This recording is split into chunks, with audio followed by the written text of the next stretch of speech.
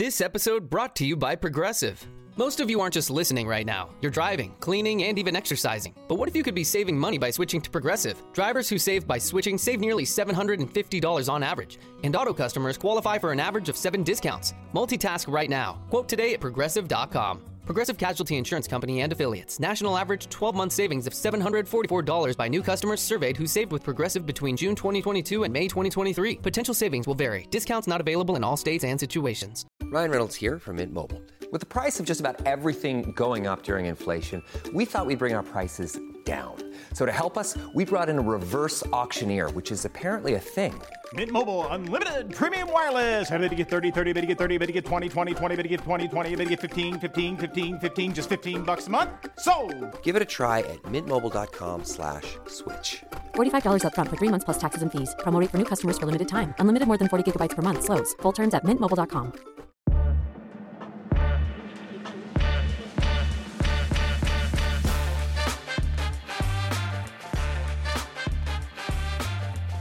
This is At the Turn. It's time for discussion and interviews about the world of golf you won't hear anywhere else. Here are your hosts, Nick Heidelberger and Joe Simons.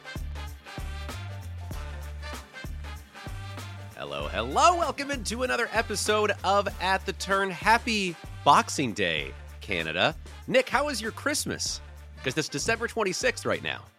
Yeah, it totally is. It's such a good Christmas. Got everything you wanted. The kids were happy. No one fought. Just perfect day. It was absolutely perfect. How's Paris? It's great.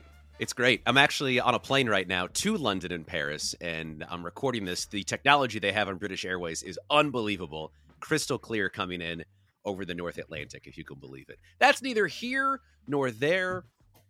You want a Christmas present for yourself? Did you not get what you wanted? You're in luck. For one more week through the end of December, if you go to Apple Podcasts and you rate At the Turn 5 stars, you leave a review for the recipe for an Arnold Palmer beverage, you're automatically entered to win this beautiful, limited edition Arnold Palmer ball marker from Matchstick Golf, a collaboration with Muni Kids. That's all you got to do. It's pretty easy. You're automatically entered. If you put the most pizzazz on your review, you'll have a better chance to win. I'm going to leave it at that.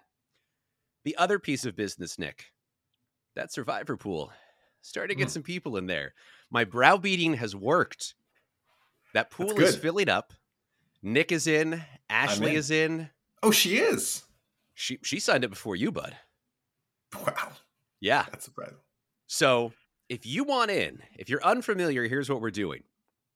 Starting with the Tournament of Champions, which is, my goodness, next week, we're doing a Survivor pool for the PGA Tour. All you got to do is pick one person to make the cut each week. If it's a non-cut event like the TOC, they just got to make the top 25. So kind of a softball to kick things off. Once you use a golfer, you can't use them again. You can't ride JT all season, for goodness sakes. That guy's not going to miss many cuts. If you're interested, it's $10. Winner takes all. Send us a DM on Instagram, on Twitter. Send Nick a DM. Send me a DM. We'll get you hooked up.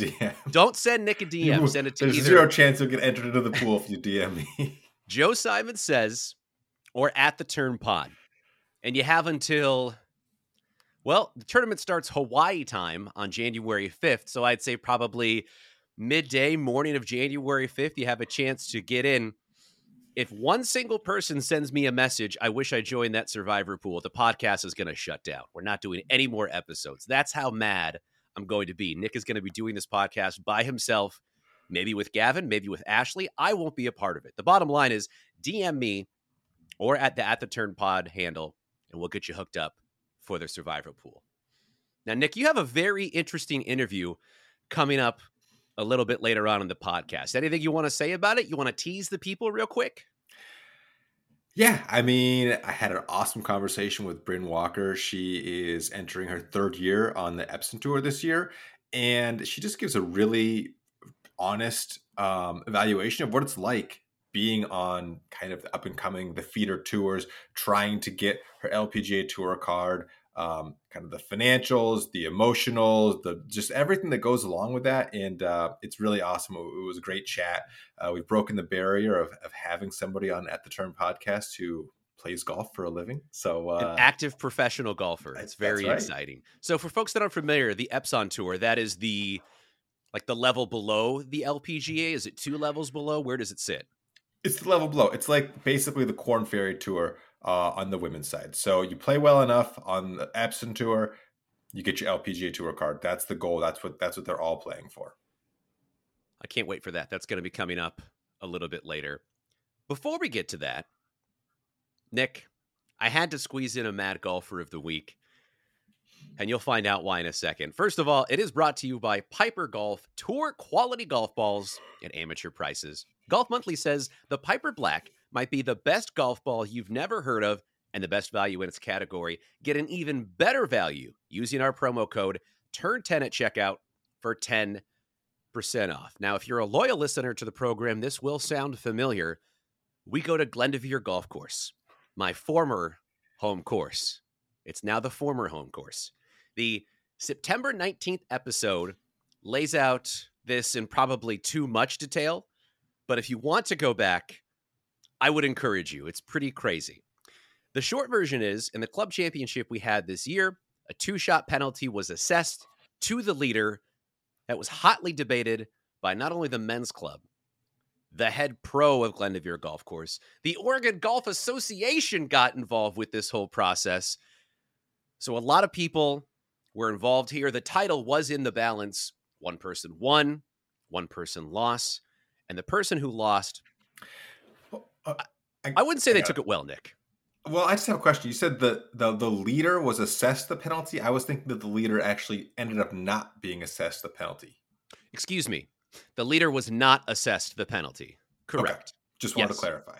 Yes. Thank you. If you go back to the September 19 episode, you can get a blow-by-blow of it. But suffice it to say... I would actually highly recommend doing that. I know you're downplaying it, but that's a super entertaining episode, and I would highly recommend going back and listening to that one. Besides the episode we did earlier in the year with Tom Etzel, who was the member at Pumpkin Ridge when Live Golf was coming, that was our most popular episode of the year.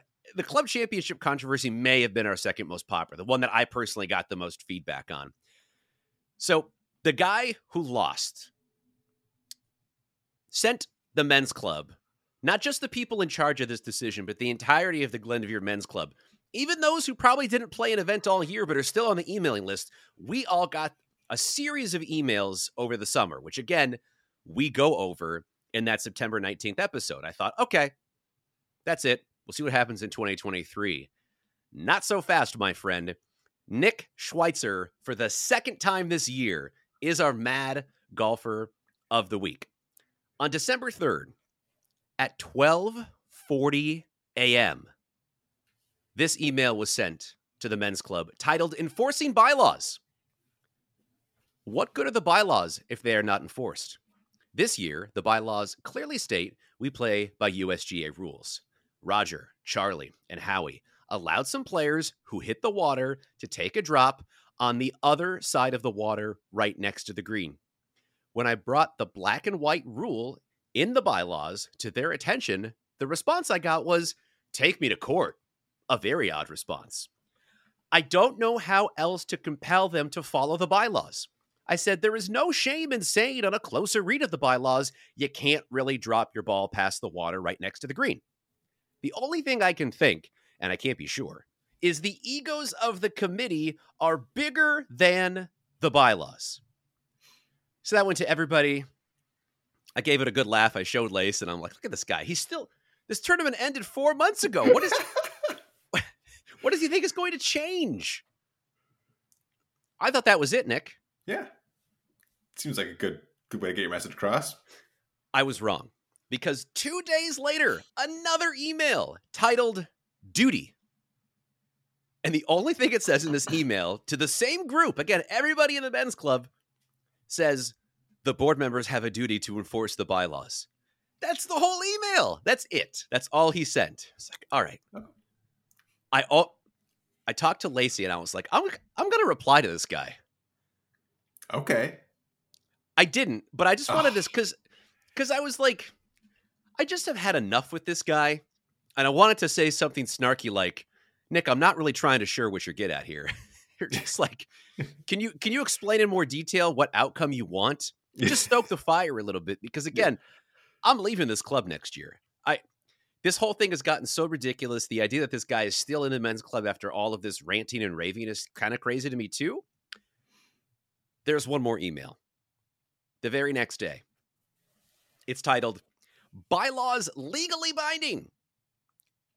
Here's what the email says. I'd open that. The bylaws are not a suggestion. As a nonprofit with members, it's a legally binding contract. They clearly state USGA rules and enacted local rules once it was established that there was no enacted local rule. Per Andrew, head golf professional, I have it in writing. It's USGA rules only. The USGA rules are precise that you have to drop your ball on the side of the water it last crossed. You cannot drop on the other side of the water. The board members have a duty to enforce the bylaws. They do not have the power to decide not to play by the rules. I came to the board members and showed them the bylaws and the USGA rule. They decided not to enforce the rule and allowed play that is against the rules. They can't do that. Here's the kicker. I have been patient with them and tried to resolve this matter in-house to no avail. This is a man who has sent 7 emails to the entirety of the men's club, claiming that he tried to resolve it in-house, but to no avail.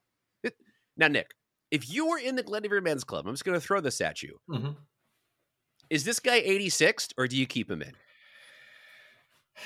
I mean, I don't know. I don't know, because the funny thing is, the thing that I actually think is the most entertaining about this whole thing is that at the end of the day, on paper, this guy is right. So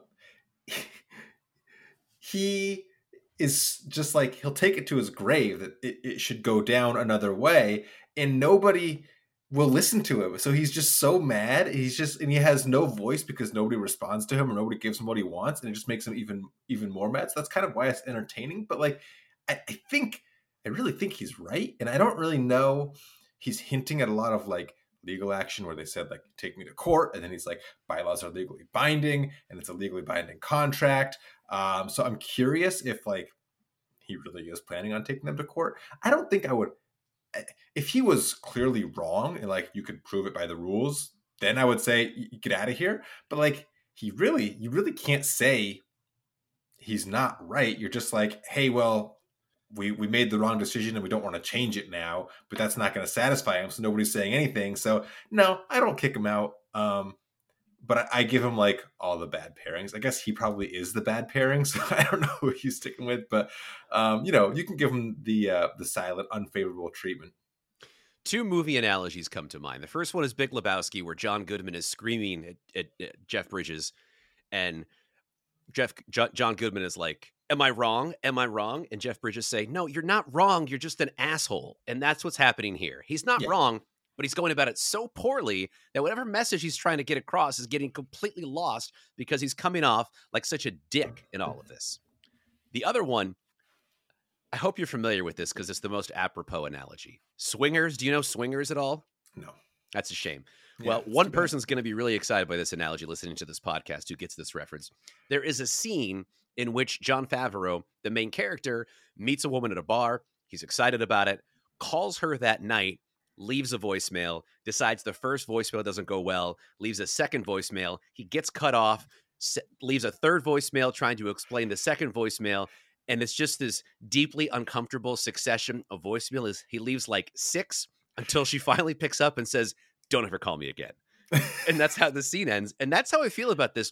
If he continues this way, because someone else besides me is considering replying to this guy. Someone is going to reply to this guy and say, "Can you knock this off, you lunatic? What are you doing?" So is he still asking for the decision to be reversed? I think he still thinks he can win this tournament. He's still got a chance. I think he thinks he could win this tournament. What I want to do, really, the best move would be like, "Hey guys, I know that by the letter of the law, I finished T5 in this tournament, but on the 3rd hole on the first day," and just lay out this long ruling and just try to like make a crazier suggestion than he is actually doing. I hope at some point in my life again, like I absolutely love golf, and like it truly brings me a lot of joy. But I just hope at some point in my life, like something will be this important to me. Something that's like literally inconsequential, like who won the Glendoveer 2022 Men's Club Championship. It's so inconsequential to anybody except for like the people involved. I hope something will be that important to me that like for months and months and months on end, I cannot let it go. I can't give it up. I burden everybody else around me with this lunacy. Because honestly, if this happened to me, if this happened to us in our beloved golf tournament, it would be like you have a few drinks, you kind of bitch and moan about it for the rest of the night. Yeah. And like maybe like every year you tell your buddies like, oh, I should have won that tournament. The committee didn't know what they were doing. And like, that's that. You don't like kind of imply a threat of legal like I don't understand what he thinks is going to happen. I think, however, I don't know what the communication with him has been. Somebody needs to say the decision is final. Right. We're revisiting it, whether it's right or wrong. I think somebody needs to tell him what he wants to hear is that he's right. Like, Nick, look, you're right. We made a mistake. The decision is final. We're not reviewing it. We're not reversing it. Better luck next year. I think if someone was to admit that, though, to him, he would go even crazier. He doesn't strike me as the kind of guy who wants to know he's right. He wants the decision reversed and nothing else will do. And to me, an important point is this guy has won the club championship before. It's not like that he's been grinding away for 30 years and this is his only crack at it. He's won this tournament before. So who cares? Just move on. It's so exhausting. Yeah. So I didn't know you changed clubs. First of all, where are you going, and how much of a factor did this play in it? This wasn't the main reason why, but it was certainly like, all right, well, enough with this place. Because there's a course down the road in Oregon City that's probably 5 minutes farther away from me and my dad. The course is probably my favorite course in the whole area, the most fun layout, drains the best. And you go to their website and the men's club is laid out so cleanly. There's 300 guys. It's incredibly organized, good tournaments, really good players, a lot of senior players, which is going to be good for my dad so he can have a good competition on the senior side of things. It just makes the most sense. It's cool. Saturday games instead of Sunday games. They have a weekly game, which is going to be great because my dad's been threatening to retire for a long time, but he hasn't. And I think this will be a good excuse. It's like, Dad, you can play golf with your group on Wednesdays at 11 a.m., or you can answer all these bullshit emails. How do you want to spend your 70s, Dad? How do you want to spend the next 10 years? That's a good point.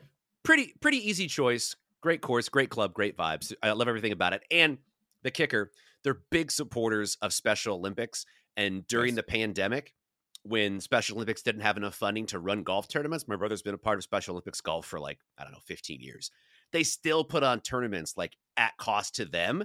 So the Special Olympic golfers had places to go. There's just a lot of great stuff about this club. So pretty easy choice. I probably should have done it last year. Just loyal to Glendoveer because it's the course I grew up on. Yeah, for sure. I hear you. Good stuff. Nick, I'm excited.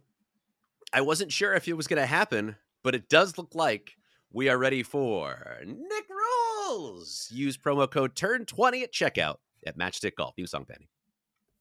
Yeah, I had no idea where to go with this one, really. But I landed on the topic of penalty areas, Joe. And I just wanted to let you know, and all of our listeners who listen to this podcast and that famous podcast from September, that for either red or yellow penalty areas, you can play from where your last stroke was made, absorbing the stroke and distance penalty, or take back on the line relief by going as far back as you'd like on the line between the hole and where your ball last crossed the edge of the fairway.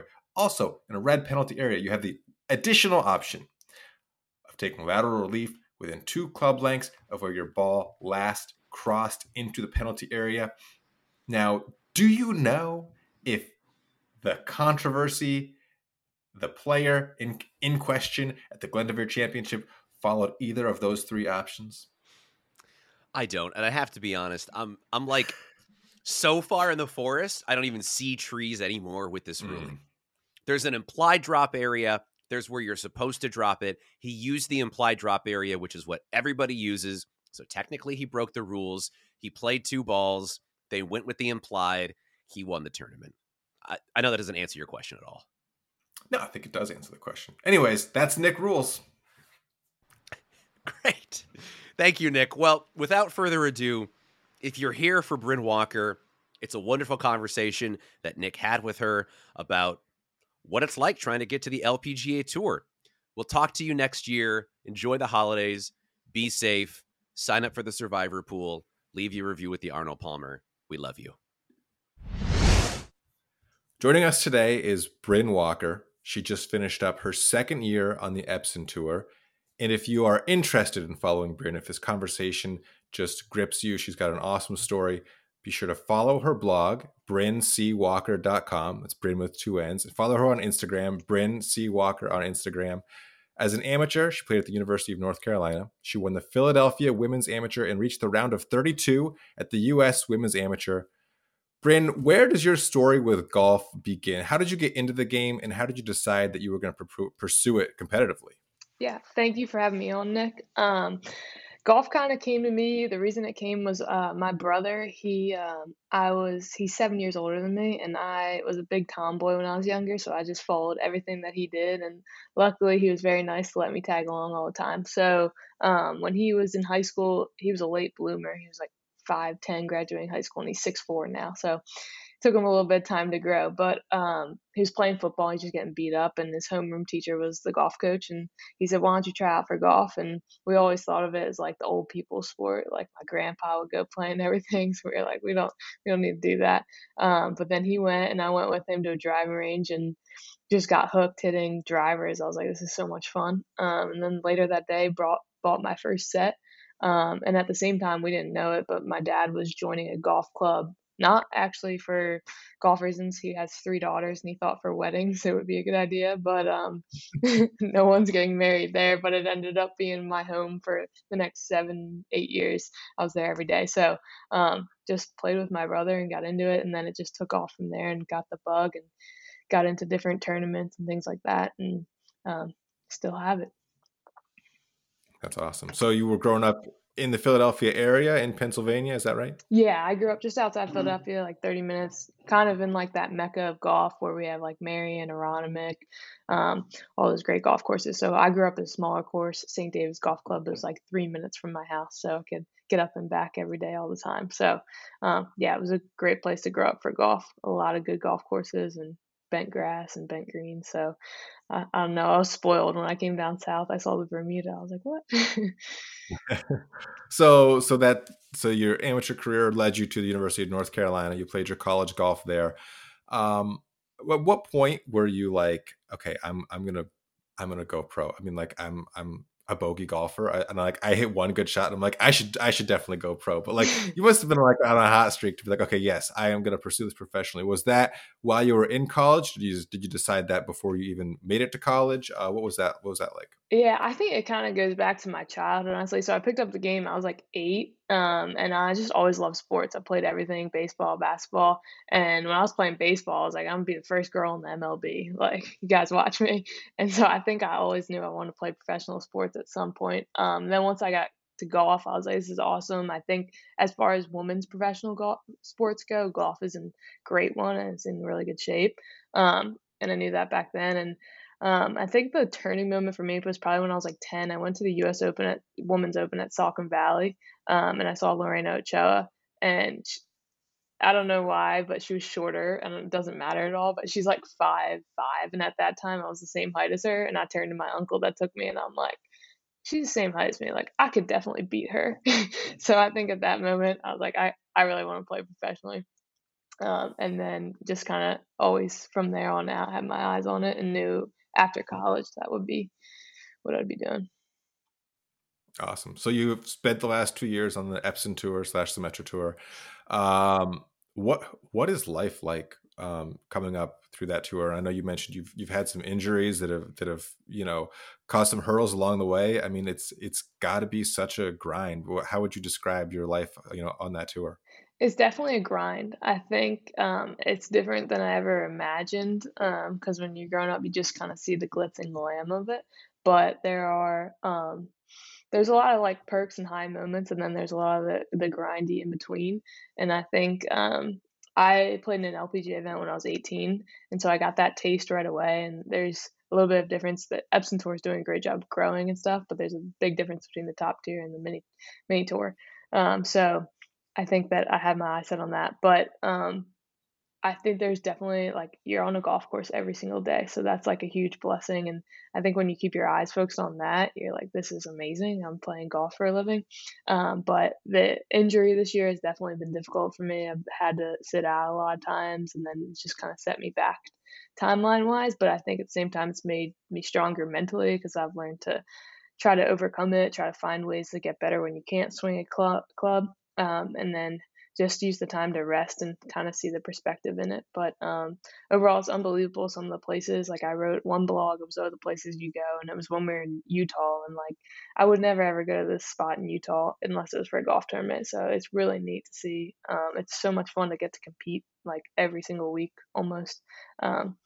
And just to have fun with it, I think is the key, because sometimes you can get in the grind of like you're traveling every day, you're in a hotel, you're far away from home and things like that.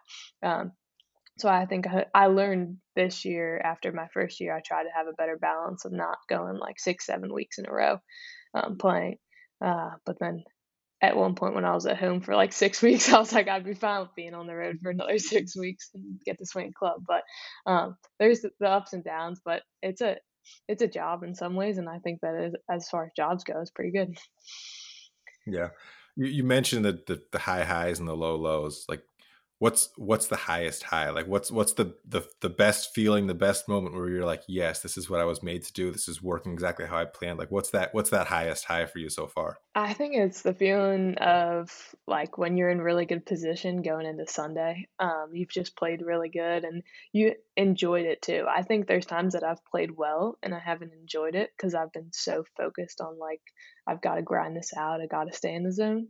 And one tournament, it was last year it was my best finish of the year at French Lick in Indiana. And I had my sister caddying for me and we just had fun. I just let go of the results from the start of the week, and it ended up I played my best and I was in the lead with like 4 holes to go on Sunday. And so I think that's like the highest high when you like taste it. I haven't like capitalized on the taste because winning in golf is not the easiest thing compared to other sports, but I think when you can taste it and then just appreciate the moment that you were in when you get there, and not I didn't end up winning that tournament. And then when it went downhill, I got frustrated and I had to step back and be like, well, you were in that position. So that's a win in and of itself. So I think it's just keeping that in mind. Yeah. It's so crazy how often you hear people say that when they stop caring about the result, they start to get better results. And it's so hard to like try to not try. It's this crazy conundrum. Yeah, it's the stupidest thing in the world. I'm like, golf makes no sense. It's a game of opposites. Like, if you want to make it go up, you got to hit down on it. You want to make it draw, you got to swing out to the right. It just makes no sense. But I mean, I think that's part of the fun of it, is like learning yourself in this whole process. Mm-hmm. So on the other end of that, like, what's the moment that was the lowest low so far on the Epson Tour? I mean, there's high highs, there's low lows. It's a grind. Can you pinpoint one moment where you're like, damn, man, this is a lot harder than I thought it would be? Oh, man, seems like there's a lot of those sometimes when you're like driving in between. But I would probably say this year, the lowest low, I was in Utah right before I wrote that blog of all the places you go, or it was just right after, I mean. And it was freezing, the weather was awful, and my shoulder was hanging on by a limb the whole tournament. And my mom was caddying, and I was like, Mom, I just want to fight. Like, let me see if I can just make the cut. I know this is probably the last tournament I'm going to play in a while because I'll go home. And we had the MRI scheduled and everything. And so I just tried to grind it out. And I was just like in tears at the end of it, just in pain. And then I had to decide at that point to cancel my next trip, which was going to Kansas, and pull out of the tournaments. And so I think that was just a moment of like, oh, like everything you want kind of gets stripped away from you. But you bounce back from it. And I think that's in every single low. You learn how to bounce back, and you just only grow stronger. So I try to look at it like that in those moments. And then when you can gain perspective a little bit afterwards, it's a lot better. That's awesome. You wrote on the LPGA.com about missing out on your U.S. Open qualifier last year. Can you share that story with us and what the U.S. Open means to you and what you learned that week instead? Yeah, I think the U.S. Open for me is like that's where my dream originated. I talked about that a little bit earlier with Lauren Ochoa, and since then, I've always had a picture of the U.S. Open trophy in my room. And as an American, like the U.S. Open and the Solheim Cup have just been my dreams. And so I think when I turned professional, or even when I was younger, it was just always one of my goals: qualify for the U.S. Open, qualify for the U.S. Open. And I've played in every other USGA event you can play in as a female, and I just haven't played in the U.S. Open. And so to miss out on an opportunity as a professional to qualify was hard to swallow, and I couldn't see it at the moment. And then my grandpa, who had a huge influence in my life, his best friend had passed away that week, and I got to go to his funeral. And he was as American as they came, always wore an American pin on his chest. And I think it just kind of all clicked for me when I was sitting there, that there's a reason that you can miss out on it, is to like gain perspective sometimes on what it truly means, and not all about myself all the time. So I think that was the lesson I learned on missing that. And so there's silver linings and everything. Mm-hmm. Another thing you wrote about, which caught my eye, I'm from Idaho, and you went and played a tournament at Circling Raven, and wrote a post about how just you were surprised, how much you liked Idaho. You never would have been there if it weren't for golf, but it kind of opened your eyes to a new part of the country. Can you talk about that experience? I know a lot of our listeners probably have played Circling Raven, and just how often does that happen, where you go to a place you never would have gone and it's completely different than you might have expected? Yeah, I missed Idaho last year because of the way that it fit into the schedule, and it was like one of those things I was trying to learn time off. Like it gave me a 4-week period to work on my game, and after everybody went and I heard all like the raving reviews, I was like, I'm not missing that next year. And then they added Oregon and Idaho next to each other so we could bounce back and forth. And it was when I got there and I got to Coeur d'Alene, I was like, this is so cool. We spent the day on the lake, and I just think it's like those places I would never be like, I'm going to go on vacation to Coeur d'Alene, Idaho, even though I guess it's becoming a really big spot since I've been there. But even like aside from the Coeur d'Alene part, I think going to Circling Raven, the drives and seeing the countryside, it was just so neat. And one of those times where I'm like, golf takes me to incredible places. And Circling Raven was just so cool, the views and everything. And I wish I could have played a little bit better, but I would love to go back and try to figure that course out a little bit more. But I just think there's so many awesome places in this country and beyond that we get to go see for golf. And that was kind of one of those moments. But yeah, as a Idaho native, I mean, it was awesome. You guys treated us very well. I'm glad you had a good experience, and hope you get to go back and have some more fun and some more success there. So the Epson Tour, it's not like the PGA Tour where there's events pretty much every single week of the year. It's a little more limited. It's just as expensive to travel across the country for the Epson Tour as it is for any other tour. You have to perform well to make a little bit of money. You have to perform well to reach your ultimate goals. All of that equates to just a ton of pressure. How do you deal with that pressure? Do you embrace it? Do you try to ignore it? Do you put it aside and just try to play well? Like how do you just keep each shot into perspective when there's kind of so much riding on every shot? Yeah, I think that the idea that I always try to keep in mind is to take care of like all the finances and everything that way ahead of time. And that's why you have great sponsors to support you. Mine have always been incredible, and they know that this is like a long haul journey, and it's learning and making progress every single year. And so I think that helps alleviate the pressure a ton. Doesn't put it away because everything's expensive, and like the Epson Tour, the entry fees are higher than the LPGA, even like Korn Ferry, and then there's not as big of a purse. So I think that makes it hard, but I think when you can set it aside and like compartmentalize in your brain, like, listen, I'm going to think about finance when I'm away from the golf course. And when I'm on the golf course, it's just golf and just playing the game. That's usually what helps me and ends up in the best result. So I think it's so hard sometimes when you're like, damn, I missed like a 3-foot putt and that was like $3,000, but you got to kind of get away from that.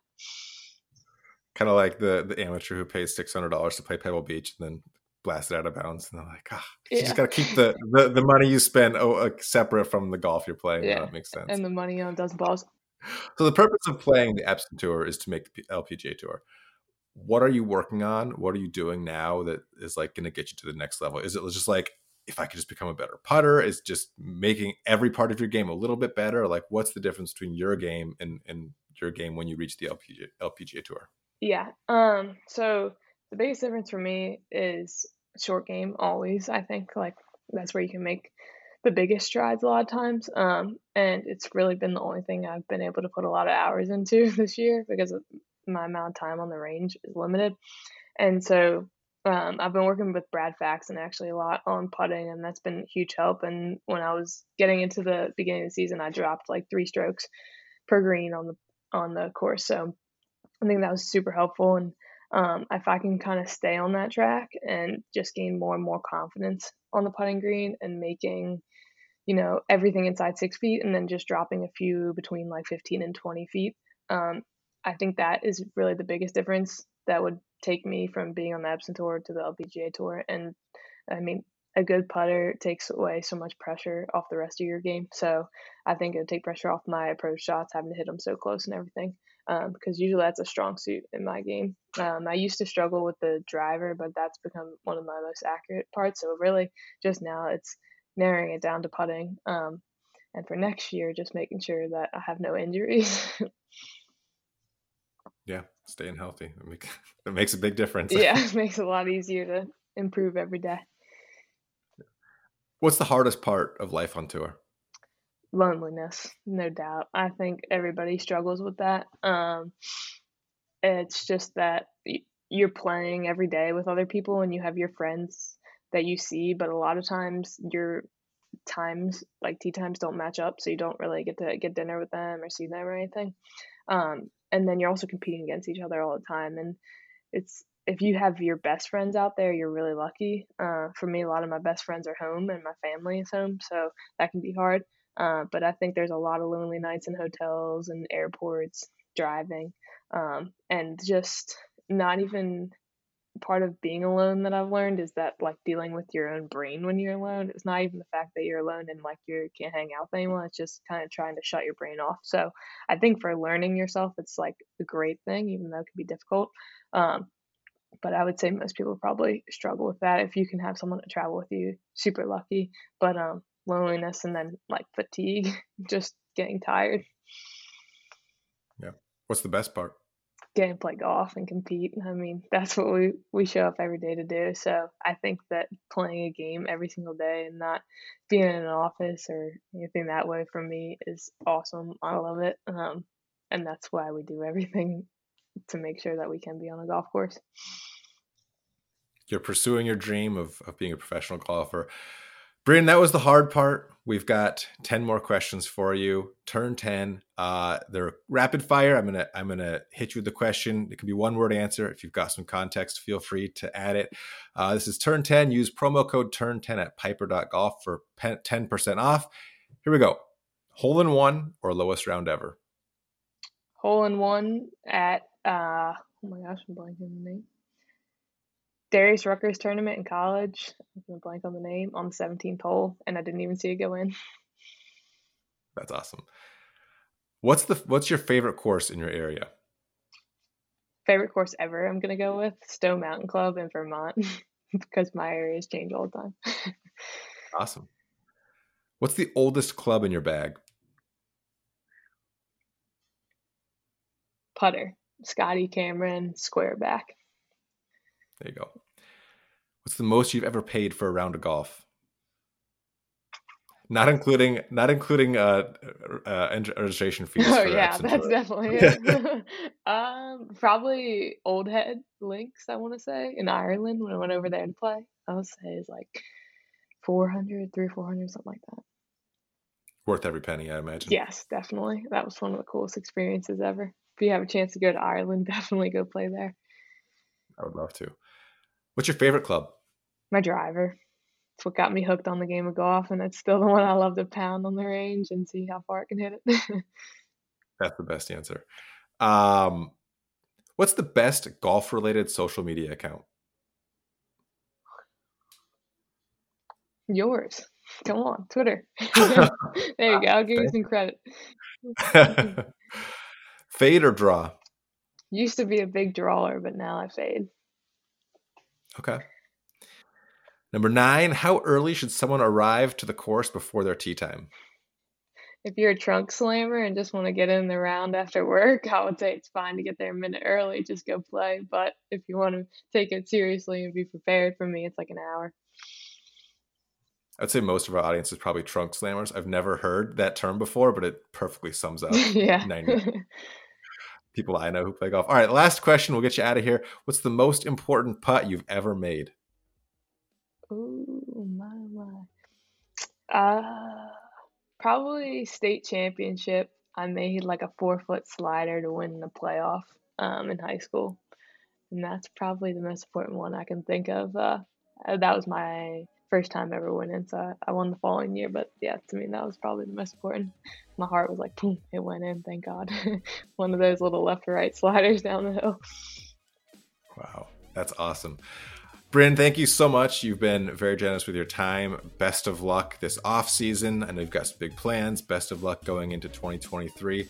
Again, if you want to follow Bryn's journey, BrynCWalker.com. 2 N's in that Bryn. Bryn C. Walker on Instagram. Thank you so much, Bryn. Thank you, Nick. I appreciate you having me. Have a happy new year, and best to you in 2023. I'm Lacey Evans. Thanks for listening, and we'll see you next time at The Turn.